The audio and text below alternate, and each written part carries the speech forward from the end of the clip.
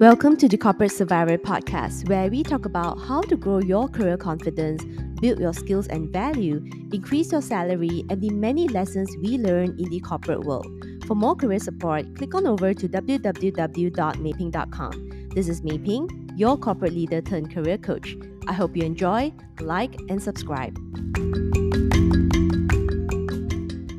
Hello everyone, this is Mei Ping and welcome back to my Gotta Ping podcast, a podcast that you should listen to if you want to grow your corporate career. So we are still in my 30-day client success story series that I'm starting for this entire month. So for the next 30 days, I will be sharing 20 client success stories, either in improving their work confidence and work performance or improving their chances to land interviews as well as job offers. So some of these stories I'll be sharing with you are clients who have worked with me in a one-on-one capacity, as well as some of my workshop participants who have attended my training but have seen significant improvement in their work performance or job search process as well. So these stories, I hope that you will find them inspiring as well as empowering, that there are people potentially in same situations like yours out there who have overcome challenges and really able to transform and grow their careers in whatever way possible. And I hope that this series also inspires you to also believe and take action to make the same reality for yourself, depending on your professional goals.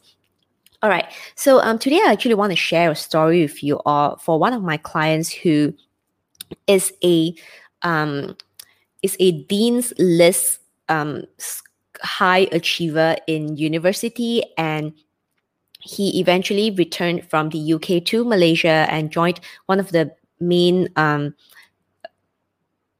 I can't name the company name, but he was accepted into one of the very prestigious management training programs at one of the biggest government-linked companies in Malaysia. So definitely a top performer, high flyer, somebody who had really done well in his studies and also received various scholarships as well. So when he first started in the management training program, everything was pretty okay. And as you all know, those who make it in management training programs normally are very ambitious. They are very motivated and dedicated, which is really great. But what was interesting is that when he first came to me, the main challenge that he told me he faced was that he felt that he is not standing out in terms of getting that visibility that he thinks he deserves. But second thing is that he also thinks that he is struggling to really deliver what was required of him, right? Because for a management training program, most of the time expectations are definitely higher. And he was also in a situation where he had to compete with other management trainees to come on top and eventually able to pick the most prestigious department to join. So that was the main issue that he came to me with. And what I did notice is that at the beginning, even though he was a high performer at university and, was accepted to this prestigious management training program, what I noticed is that he still faced imposter syndrome. And he consistently felt that he was not doing enough. He consistently felt that the result that he was generating, the quality of work that he was generating was not good enough. And he also consistently felt that he could have gotten more attention. So these three signs that I've just shared with you, actually, these are really common things that top achievers feel and how they approach their day-to-day work, in which they consistently feel like they should have done more and they deserve more. And when they feel like they are not getting that, it creates a lot of frustration and it creates a lot of self-doubt as well. So if you've ever been a top performer, I'm sure you can understand and resonate with these inner conflicts and challenges that my client was facing at that time. So when we first started working together, what I did with him was to first try to understand, right, where are all these imposter syndromes coming from, right? Was there an expectation versus reality that was really not correct in terms of like perception, because actually this is something that is very common for fresh graduates or those maybe who have worked for less than 1 or 2 years. I find that actually it's such a common thing to think that the corporate world, think that the working world is supposed to be in a certain way. And when you join the company, you realize that, oh, it's not supposed to be like that. And this was not what I thought it's supposed to be when I graduated. And particularly for those who have done really well in universities, in most of the time, they might feel like they deserve that kind of success in the corporate world. And when it doesn't really happen, it kind of creates a lot of self-doubt and frustration in there.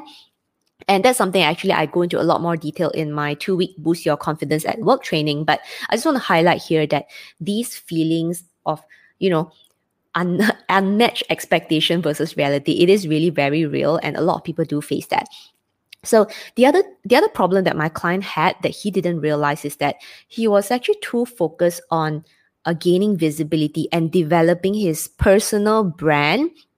So if you've been following my my content for some time, I'm sure you all know that I have a slightly different view on personal branding, particularly for corporate professionals.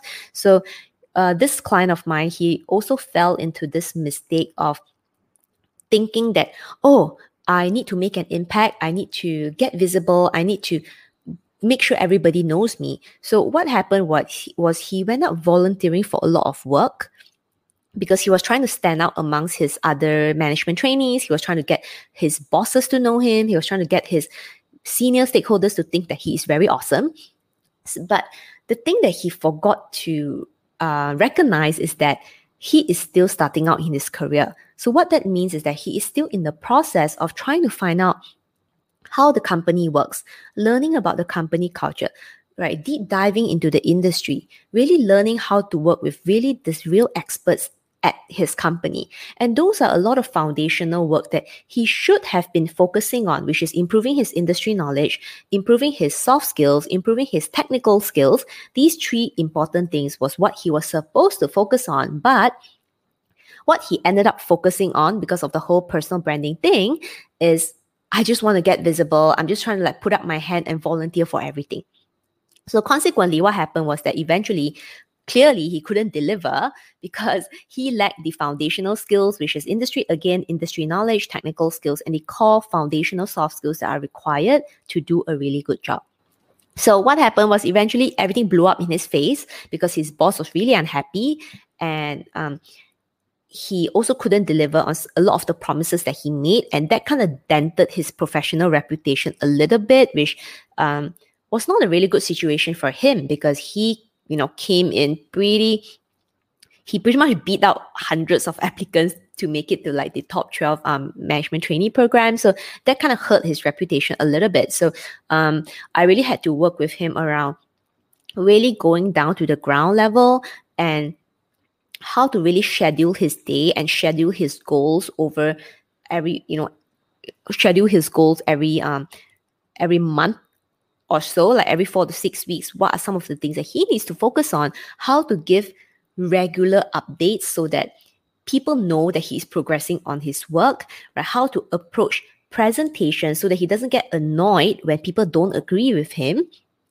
And just so you guys know, top performers do have this problem. They think that everybody is supposed to agree with them, and when they don't get that kind of agreement, they feel very frustrated, and sometimes they cannot control their emotions and they have bad temper, and that's not good. And that actually also happened to my client as well.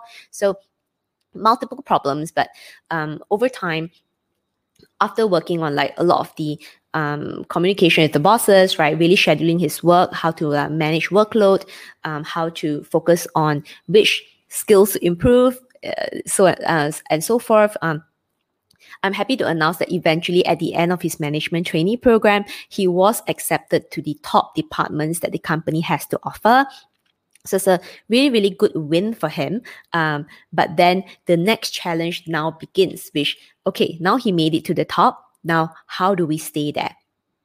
So we are definitely still working together on how to better manage expectations, managing workload so that he does not necessarily volunteer for new things. And I think if you are a very young professional who has worked for 2 years or less, this habit of constantly volunteering for things or getting caught up in personal branding, definitely it is an ongoing process to align between what is out there on social media telling you guys what to do versus what you can implement at the real world, at the real corporate world.